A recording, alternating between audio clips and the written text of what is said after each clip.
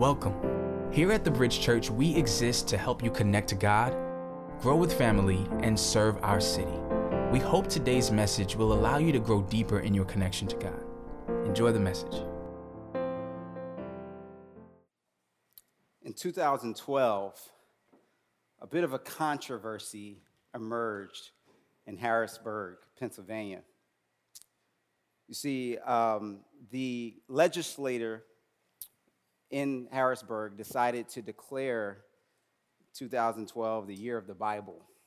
Well, this upset some atheists, in particular, a gentleman named Ernest Peirce, who was the head of the American Atheist chapter there. And so, in response and in retaliation to this, he decided to put a statement in the midst of a predominantly black neighborhood.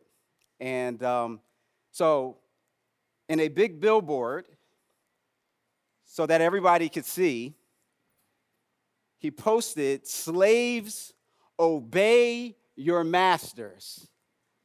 Colossians 3:22. Now, perhaps what would be obvious to almost everybody but he and his group, that offended and angered a lot of people in the black community, this image and this statement that he made. But as you can see on the bottom of the billboard, it says, "This lesson in Bronze Age ethics was brought to you by the year of the Bible in the House of Representatives." Now, interestingly enough, Harrisburg had just elected its first African-American woman as their mayor. And she had quite a different reaction to this controversy. She said, "I'll continue to pray for the atheists that they may find Jesus Christ one day."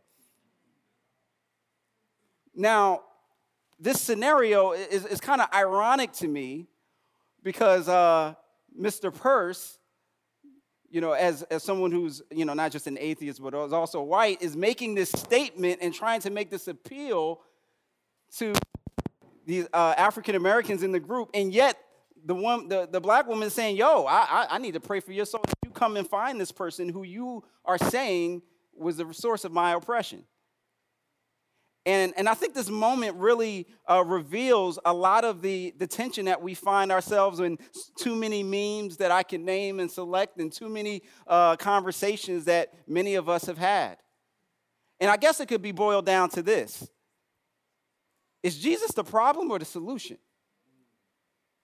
Is there a sense in which we can look at the scriptures and see them as the source of oppression, the reason why we had something as horrific and as degrading as a transatlantic slave trade, or a solution to that problem?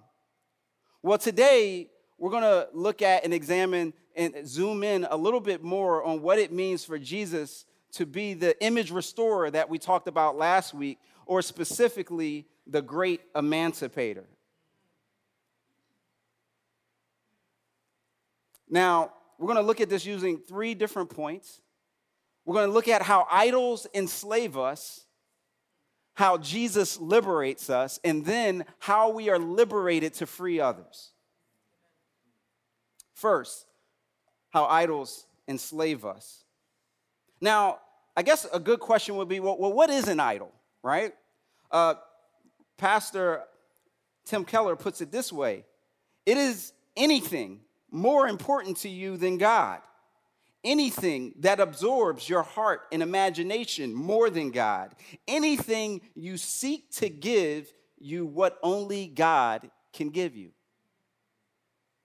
Now, the first commandment is, "I am the Lord your God, and you shall have no other gods before me." And so what this was a prohibition against idolatry, a prohibition against serving an idol. And yet, when we see in the book of Romans, when Paul is laying out his case for the importance and the centrality of Jesus as the emancipator, he starts in chapter 1 with this statement: about humanity. He says they exchanged the truth about God for a lie and worshiped and served the creature rather than the creator who is blessed forever.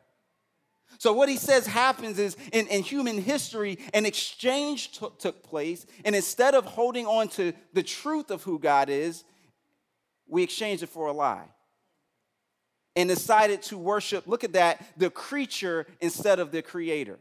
You see, even though people make idols throughout history and build little figurines, ultimately, the primary idol that we still continue to have is that one that looks at us back in the mirror in the morning.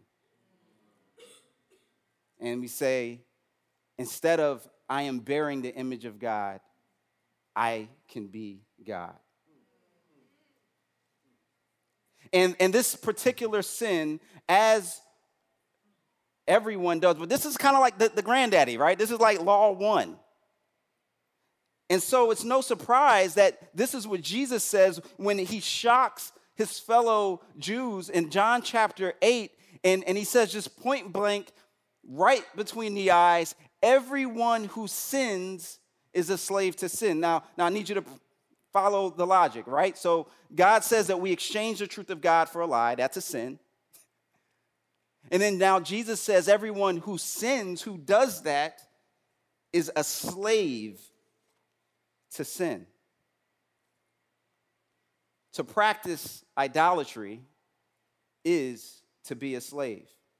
Now, that might sound pretty extreme, but one of the most current pictures of this form of how idolatry enslaves us, because see, idols, here's some practical aspects of idols. Idols always overpromise and underdeliver. That's what happened in the garden, right? They always say, look, if you just serve me, if you just do what I ask you to do, then you're going to have everything. And initially, because they got to have some type of bait, they'll give you some level of satisfaction. But then that level continues to decrease. Meanwhile, at the same time, the idol's demands for you continue to increase and increase.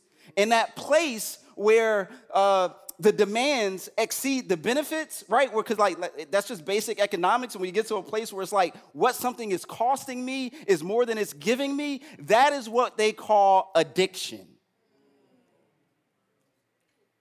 What I'm getting is nowhere close to what I'm spending on it, but I keep doing it anyway. A great philosopher and poet put it this way: and I know you'll be the death of me, but at least we'll both be numb. I can't feel my faith when I'm with you, but I love it. I can't feel my faith when I'm with you, but it's like, look, I am about to die. I am going down a path that is going to destroy me. And meanwhile, we just be like, yeah, this is it. And we dance to our own demise. This is what we do. That's the nature of idolatry. Now, what does this have to do with the issue of bondage and American slavery? Well, I'm glad you asked. Because you see, much like what we talked about last week, there's an A and B side to this aspect. And these elements are not only ones that impact us on the personal level, but also on the big picture level. And they're not only just spiritual, but physical. So on the A side, we see when Jesus talks about anyone who sins is a slave to sin, that clearly has spiritual ramifications that we can see. But there's also a B side as well. And that B side is equally as important. Now, otherwise, you like looking on one side of your eye, but you can't see the other. There's a whole other side of the room that you need to see. And the physical implications of this bondage are just as radical and just as extreme. See the case of drugs. They take and they take and they take. And what happens when a group of people begin to continue to develop this addiction to this idolatry of power, of wealth, and greed? Well, it ends up enslaving a whole group of people. See, there's not just an individual component to this, but there's also a communal dynamic to this as well. There's two sides to it. And probably This was explicitly explained so poetically, probably no better than right at the end of the Civil War, Abraham Lincoln at his second inaugural, right? So he had just won election, 1865, January, and he's speaking to a nation. The war would actually end in just a few weeks after he gives this address, so he knows it's come to a close. But look at what he says. This is in his inaugural. Fervently do we pray that this mighty scourge of war may speedily pass away. Yet if God wills that it continue until all the wealth piled by the bondsman's 250 years of unrequited toil shall be sunk, and until every drop of blood drawn by the lash shall be paid by another drawn with the sword, as was said then 3,000 years ago, so it must be said, the judgments of the Lord are true and righteous altogether. You see what President Lincoln was saying there, what he was confessing is that, we have reaped what we have sown.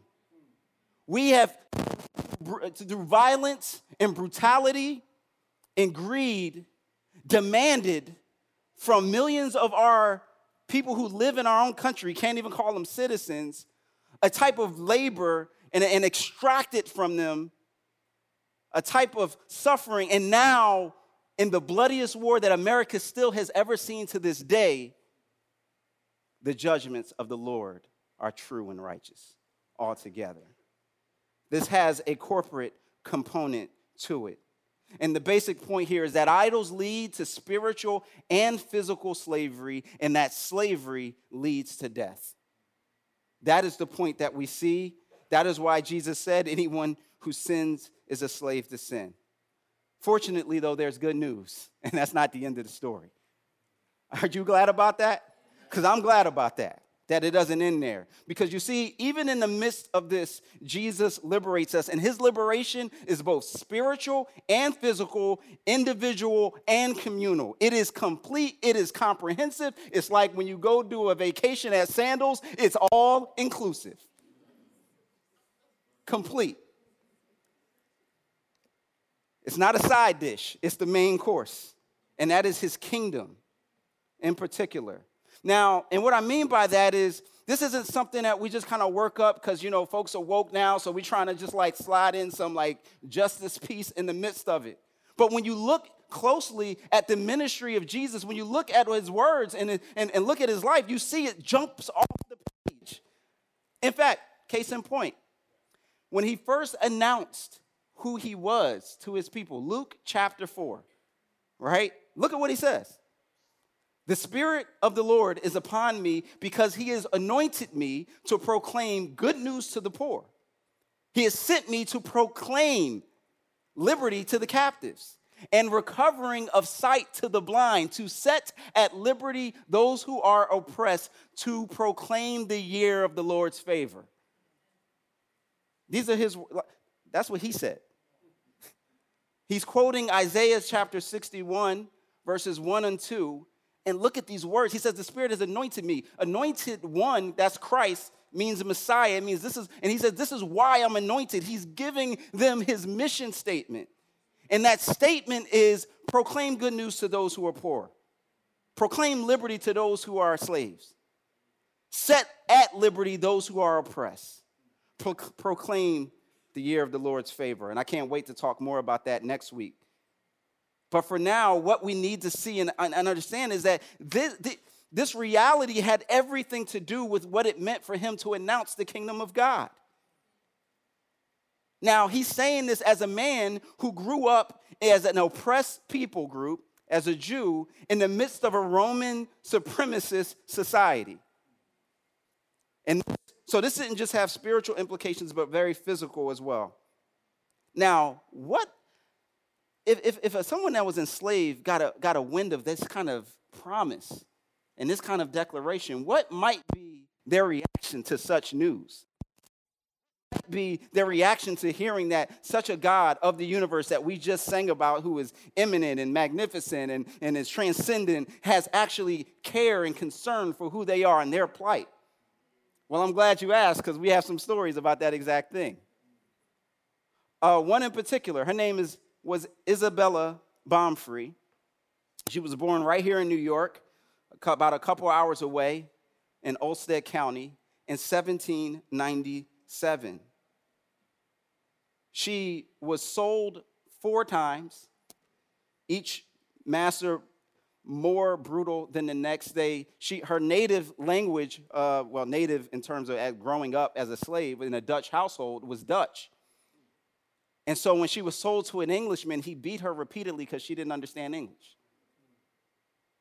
And in the midst of this just devastation and sorrow, she got wind of this thing called the gospel. And according to her autobiography, she said, God revealed himself one day in a suddenness and a flash of lightning, showing Isabella in the twinkling of an eye that he was all over and that he pervaded the universe and that there was no place where God was not. This is what she says. Look at it. She says, I just walked round and round in a dream. Jesus loved me. I knowed it and I felt it. And she's saying, like, look, even though you think I'm not even worth $150 and I'm worth just abusing, but the God of the universe has said he loves me. And that means that I'm worth something. And she said, as a result of this moment, she realized, you know what? It's time for me to get up out of here because I'm worth more than this. My life is worth more than this. And so look at what this experience transformed her. So then she goes on to say, my name was Isabella. But when I left the house of bondage, I left everything behind. I wasn't going to keep nothing in Egypt. So I went to the Lord and asked him to give me a new name. And the Lord gave me Sojourner because I was to travel up and down the land, showing the people their sins and being a sign unto them. Afterward, I told the Lord, I wanted another name because everybody else had 2 names. And the Lord gave me truth because I was to declare his truth to this people. Sojourner, truth. This is the journey in the beginning of her calling as a woman to see that, I am worthwhile, I am worth something, and my worth is not determined by these people who have put me in bondage, but by the God of the universe. Not only was she an abolitionist and proclaimed that, but she also was one of the first early women's rights advocates. And she was probably most known for this speech called Ain't I a Woman? And at the end of it, she says, and ain't I a woman? I could work as much and eat as much as any man when I could get it and bear the lash as well. And ain't I a woman? I have borne children and seen most of them sold into slavery. And when I cried out with the mother's grief, none but Jesus heard me. And ain't I a woman?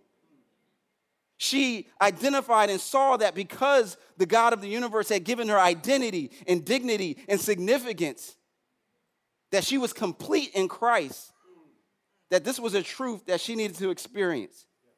In other words, when she heard that promise, so if the Son sets you free, you will be free indeed.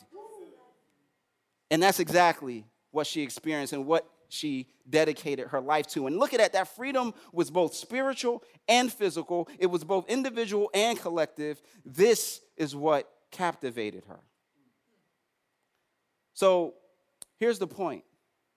Eurocentric Christianity tried to mix the worship of wealth and whiteness with the worship of Jesus. And slaves saw right through it. There were 2 religions being practiced and worshiped at the same time in the same house. They had the same book. They even used the same language, but they were 2 different faiths.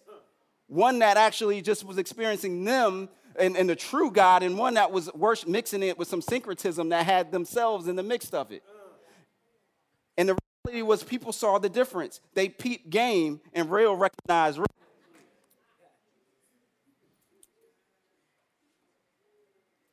So she was a sojourner for truth, and so are we. Well, slaves did not embrace the religion of their oppressors, but they discovered the God of the Bible. So the next time when someone tells you, well, you just got that slave religion, the slave master religion, like, no, I don't. No, we worship 2 different gods, actually. 2 different truths, 2 different concepts in the same place. He led Sojourner Truth to declare, and ain't I a woman? So she went on this journey and noticed that immediately this had implications for how she was not just going to experience freedom herself, but fascinating thing, she actually, when she escaped, she only was able to take one child with her and had to leave one behind. Can you imagine? So in retaliation, the slave master actually sold her other child from New York to Georgia, and she sued him in court. Became the first black woman to sue a white person in court and actually won the case, got her child back as a result. And so this leads to the next and last point, that we're liberated to free others. We're called to go back, not just get ours and keep it moving. See, the first thing that Jesus announced, as we saw, was that he came to free the captive. Now, his last command tells his disciples and gives them their marching orders to go and do the same. We see this in the Great Commission. He says, "Go therefore and make disciples, followers of me, of all nations, teaching them, look, to obey all that I have commanded you. And behold, I am with you always to the end of the age." That teaching you to obey everything includes standing up and proclaiming what is just and what is righteous and what is fair. That's all, because all means all. And the disciples got that, and they ran with it, and we know that they understood that this kingdom was both spiritual and both physical. Now, but someone may ask, though, but still, what about slaves obey your masters, though? That's still there. Well, I'm glad you asked. We're going to get into that. First, context is everything. We need to remember that as we look in the New Testament, we are looking at a group of letters in a book that's over 2,000 years old, written between Asia and the Middle East, and that there's some context that's needed for us to properly understand what is being said. Oh, yeah, and then it's written in a different language called Greek. So there's several steps and there's several layers that we have to be able to wade through and peel through in order to get to meaning. Now, just for some initial context, this is a picture of the Roman Empire at the time that the New Testament was being written. It's around 70 A.D. And as you notice, this kingdom, which really started as just the city of Rome, had now expanded through military conquest throughout Europe, throughout Asia, and even the northern parts of Africa. Now, what you may not have known or ever actually thought about is what happened with the people after they beat them in the battles, right?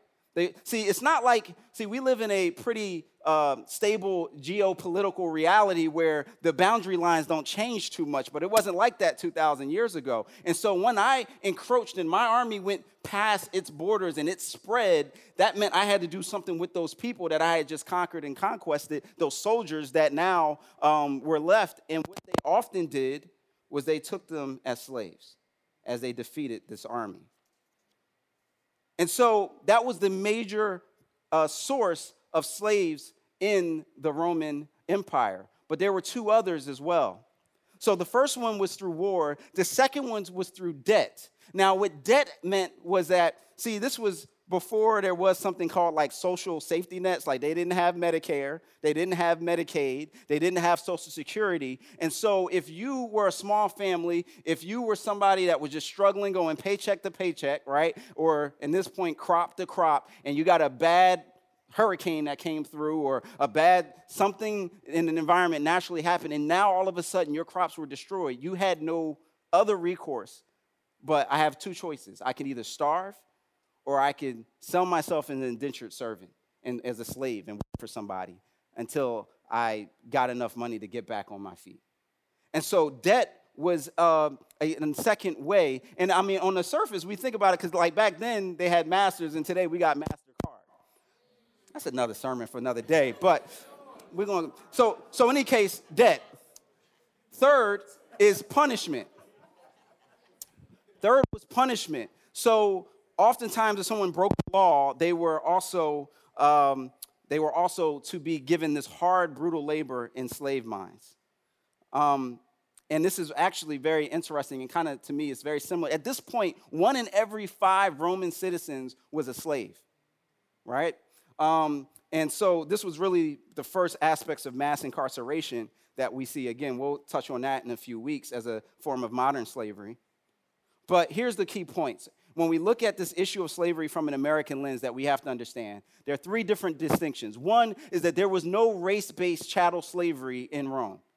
What I mean by that is most of the people who were actually in bondage were actually Europeans or whites, because when you look at the map, you see it was mostly in Europe.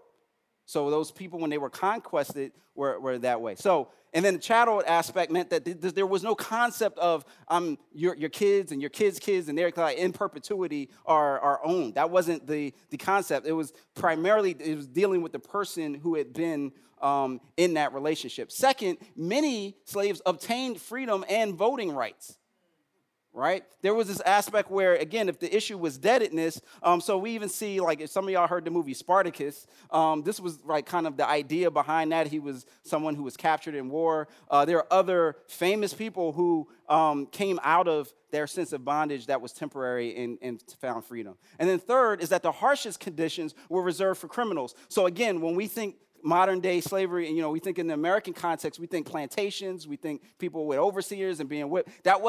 They didn't have a plantation, cash crop economy. So this was mostly people without chains, without, just working as servants in people's homes for the most part. Again, unless they were one of the ones that were considered criminals, and then they were sent to like the salt mines where you didn't last very long. But it's important for us to know these things because this is a very different context. Now, that slavery was different, but also the governmental system was different as well. And that's very important for us to know. You see, the Roman Empire at the time of the New Testament was a dictatorship, which is not a democracy. What do I mean by that? So there wasn't this sense of like, oh, we don't like what Caesar says, so you know what we can do? Rally in the streets. That would have lasted about 5 minutes. You would have been beheaded, and that would have been the end of the story. As this picture kind of illustrates, that the emperor of Rome at the time of the New Testament was considered a deity, was considered divine. People actually worshiped him as a god. Now, as you might imagine, this put Christians in kind of a difficult situation because you see, they had a god and they said, that's not Caesar. And so what ended up happening was Christians were brutal targets for persecution in this time because they were upsetting the order because they refused to bow to Caesar. In fact, when you look at the gospel accounts, this was part of the trumped up charges that the Jewish leaders presented with Jesus. The fact that he was a king and he was preaching insurrection. And so, in this context, in a context in which is very different than our own, in a context in which there was no ability to protest an illegal situation and circumstance, we see that's the land in the landscape in which we find the discussions of slavery in the Bible. Last one is slavery in the New Testament was descriptive, therefore, and not prescriptive. This weren't a group of people who were writing about what ought to be. They were describing a situation about what was. And that's also a very important context to understand. They were an oppressed minority. They had no ability to change the laws. And so they were just trying to get along to get in to fit in, right? It's kind of similar to what would you do in the scenario of if, you had a friend, a nephew, a niece that was in prison, and you knew that they were in a brutal, like the prison guard and the warden was very violent. What would you tell them to do in that situation? So, in light of all that, what would it look like, though, in the case in which, in a Christian context where there was some control? What would it look like in Christian community for there to be a picture of if one Christian owned another Christian, what would that picture be? And fortunately, the New Testament gives us an illustration of that. You see, there was this guy named Philemon. He was a very wealthy merchant in the city of Colossae, and Paul had led him to Christ. And so Philemon is there, and he has this person that is in bondage to him named Onesimus. And Onesimus, one day, he runs away from Philemon, far away from Colossae, finds himself in Rome. Now, he meets this guy named Paul, who he has no idea actually knows Philemon. And Paul begins to share the gospel with him, actually leads him to Christ. Onesimus begins to serve with him just to help him out while Paul is actually in prison for sharing his faith. Now, in the midst of this circumstance, Paul actually sends Onesimus with some letters to give to Philemon. And he says, hey, I want you to confront your past. I want to confront what you've done, but I want to give you something. And look at it's one of the shortest letters in the New Testament, so you could actually read it in probably about 10 minutes. But just in one section, it's so fascinating what Paul says. He says, for this perhaps, talking to Philemon, is why he, Onesimus, was parted from you for a while, that you might have him back forever, no longer as a bondservant, but more than a bondservant, as a beloved brother, especially to me, but how much more to you? Look, both in the flesh, physical, and in the Lord, spiritual. And so what Paul says is, hey, I'm sending him back to you as my own child, he would say, as my own son. And he says, look, I have the ability, because I'm the apostle here, to tell you what to do, but I'm not going to just be that forceful. But instead, look at what Paul goes on to say. He says, look at this. So if you consider me your partner, receive him as you would receive me. If he has wronged you at all or owes you anything, charge that to my account. Look, he's speaking in very tangible terms. What he's saying is, hey, I know you got some little beef with, maybe he took some things that didn't belong to him. He grabbed some silverware on the way out to make it through his journey. You know what I mean? Got a little 5-finger discount. He was like, hey, if Onesimus did that, charge it to my account. I got you when I come back. But receive him as a brother. This is the picture that we see in Christian community of what it looks like when Paul deals with this. This is a radical statement in a letter. Now, it gets better. Like I said, Paul is writing this while he is in prison for proclaiming the gospel. So that tells you how much freedom he has to tell people to fight the power, right? But even in the midst of that, I said he sent several letters. This is good, y'all. This is good. He also sent the letter to the Colossians and the letter to the Ephesians with Onesimus.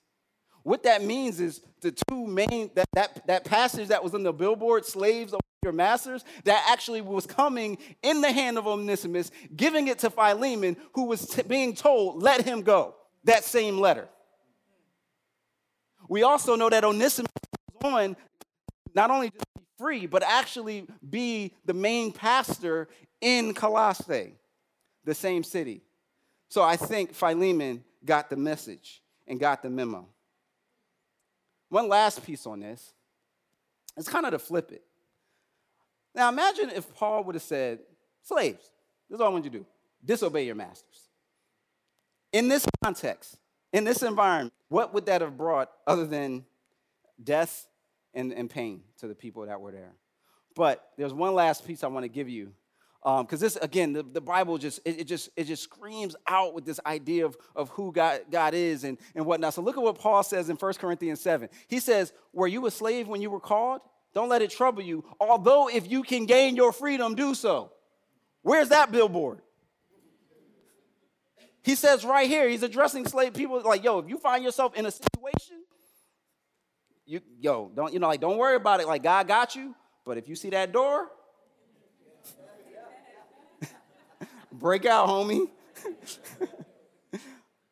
And so this is the perspective that we have. There's one other layer to this that is so significant for us to look at, and that is Paul, the slave. Now, Paul was a free person. He was actually a Roman citizen. But in the New Testament, there's this word, doulos. It's a Greek word that's translated most accurately, slave. Because as a slave is somebody who belongs to someone else and is completely aligned to whatever that master tells him to do. The interesting thing is the word doulos appears over 100 times in the New Testament. But very rarely is it talking about a condition of physical bondage. In fact, most of the time, many times, Paul is actually encouraging people like himself to be a doulos. He addresses himself when you look at the letter to the Romans. He says, Paul, a doulos of Jesus Christ. When he writes to Titus, he says, hey, this is Paul. I'm not, my first credential isn't I'm an apostle, although I am. My first credential isn't I've seen Jesus face to face and he talked to me, although that's true too. My first credential is I am completely aligned to him as my Lord and my master and me as his servant, yes, his slave. Paul would actually go on to say in Romans chapter 6 and 7, he goes on to say, look, you got two choices. You can either be a slave to sin or a slave to righteousness. But either way, they are to not just serve ourselves, but to serve somebody else. Now, most translators nowadays use the term servant or bondservant instead of slave when you see this word translated doulos, because many feel like the concept might be too humiliating or belittling, but ultimately it's the same word. And I actually kind of am disappointed that those choices are made, because I think it takes some of the weight behind what that meant for them to identify themselves as slaves, bondservants of Jesus Christ. But where do they get this idea from? Again, it comes back to Jesus. Look at what he says in Mark 10:44 through 45. He says, but whoever would be first among you must be slave of all. For even the Son of Man came not to be served, but to serve and to give his life for a ransom. This is completely radical. This is completely countercultural. He's saying that him, even though he's revealed himself as the God of the universe, the King of kings, and the Lord of lords, says, first I came to serve and not be served. And so he tells them to go and do likewise. Now, Jesus frees us from idols and injustice so we can willingly choose to serve him, not under compulsion. See, that's the difference, and that's part of the horror about why chattel slavery is so destructive and is so violent, because it takes people's will away to do what they're supposed to ultimately only render to God, which is unfettered, complete devotion and obedience and alignment. There's only one person that deserves that. That's Jesus.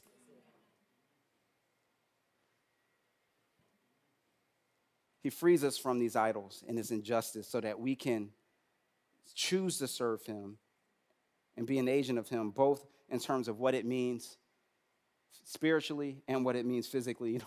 A while back, we were at the Flatbush Fest, and I had a conversation with a young lady who was there at the lot that we were at.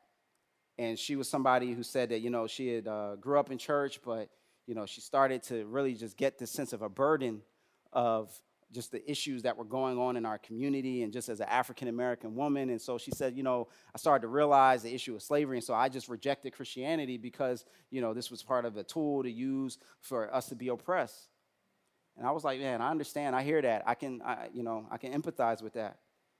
So then I asked her something, though. I said, Frederick Douglass talked about how the Christianity of this land is completely antithetical to the Christianity of Christ, right? And that was why he became an abolitionist.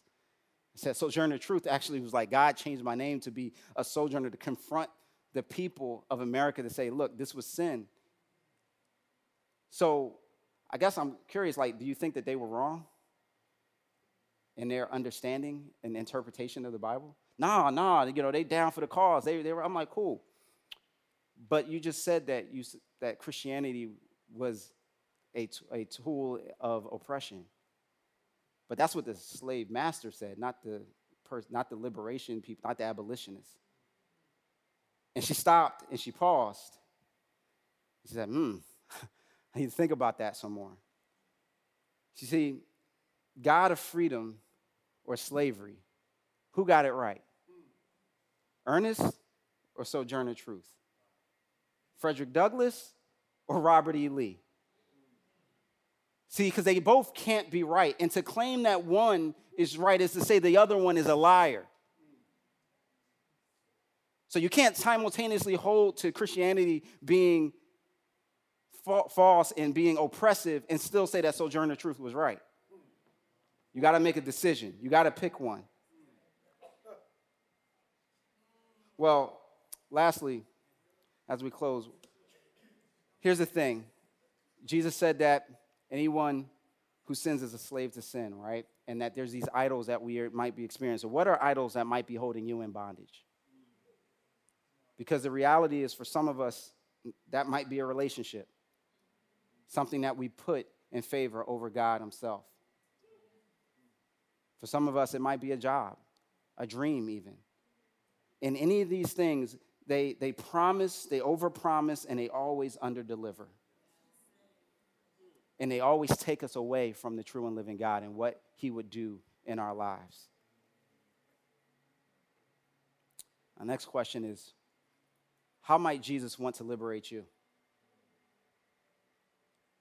What are the ways, both spiritually and physically, that he might be speaking freedom? Where the Spirit of the Lord is, there is freedom, there's liberty. What ways is he proclaiming that over your life right now? And then lastly, how might Jesus want to use you to help liberate others? You see, it's never been about simply us. It's always been about Jesus. It's always been about how do we use and leverage the influence that he's given us for other people. Whether it's mass incarceration, the cycle of poverty, unequal forms of just distribution of influence in our communities. There are so many ways in which we are people that have influence, and God has called us to use that influence for the greater good. And yeah, it may be difficult sometimes, and it may even end up causing us to be sacrificed, just like Paul was sacrificed in that prison. But ultimately, Paul said, they might lock this body in chains, but they can never they can never lock up my mind and my spirit. People misquote this and say that's Bob Marley that says it because he put it in the song, but ultimately it was Marcus Garvey. He said, emancipate yourself from mental slavery.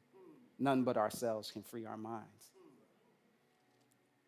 You see, slavery was the fruit of worshiping self dressed as Jesus. Liberation is the fruit of worshiping the true Jesus. This emancipator, this one who says, if the Son sets you free, you will be free indeed. This is the one that we worship. This is the one that we proclaim. This is the one that says, go everywhere, proclaim to everyone that regardless of your ethnicity and your history and your background and your culture, that I have a vision of freedom, of liberation, of truth that will set you free. That is the invitation that he gives us. How will you respond? Let us pray. Father in heaven, we thank you for the fact that you are a God of freedom. We thank you that that freedom doesn't just extend itself physically, but goes to the very depths of our soul. Lord, we thank you that you do for us what we couldn't do for ourselves. And then you empower us to go out and liberate and proclaim freedom to others. Lord, would you give us the boldness? Would you give us a sense of conviction? Would you demolish the idols that have taken root in our hearts and our lives? And would you bring us to the place where worship of you, the only true and living God, not our idols, not our flesh, but the worship of you is all that we desire. In Christ's name, amen. We hope you've been encouraged by this message. We'd love to hear how God used this sermon to speak to you. Please take a minute to email us your story. Our email address is info@bridgechurchnyc.com. And you can also find us on Facebook, Twitter, and Instagram by using @bridgechurchnyc or visit our website, bridgechurchnyc.com. Thanks again for listening to this week's message.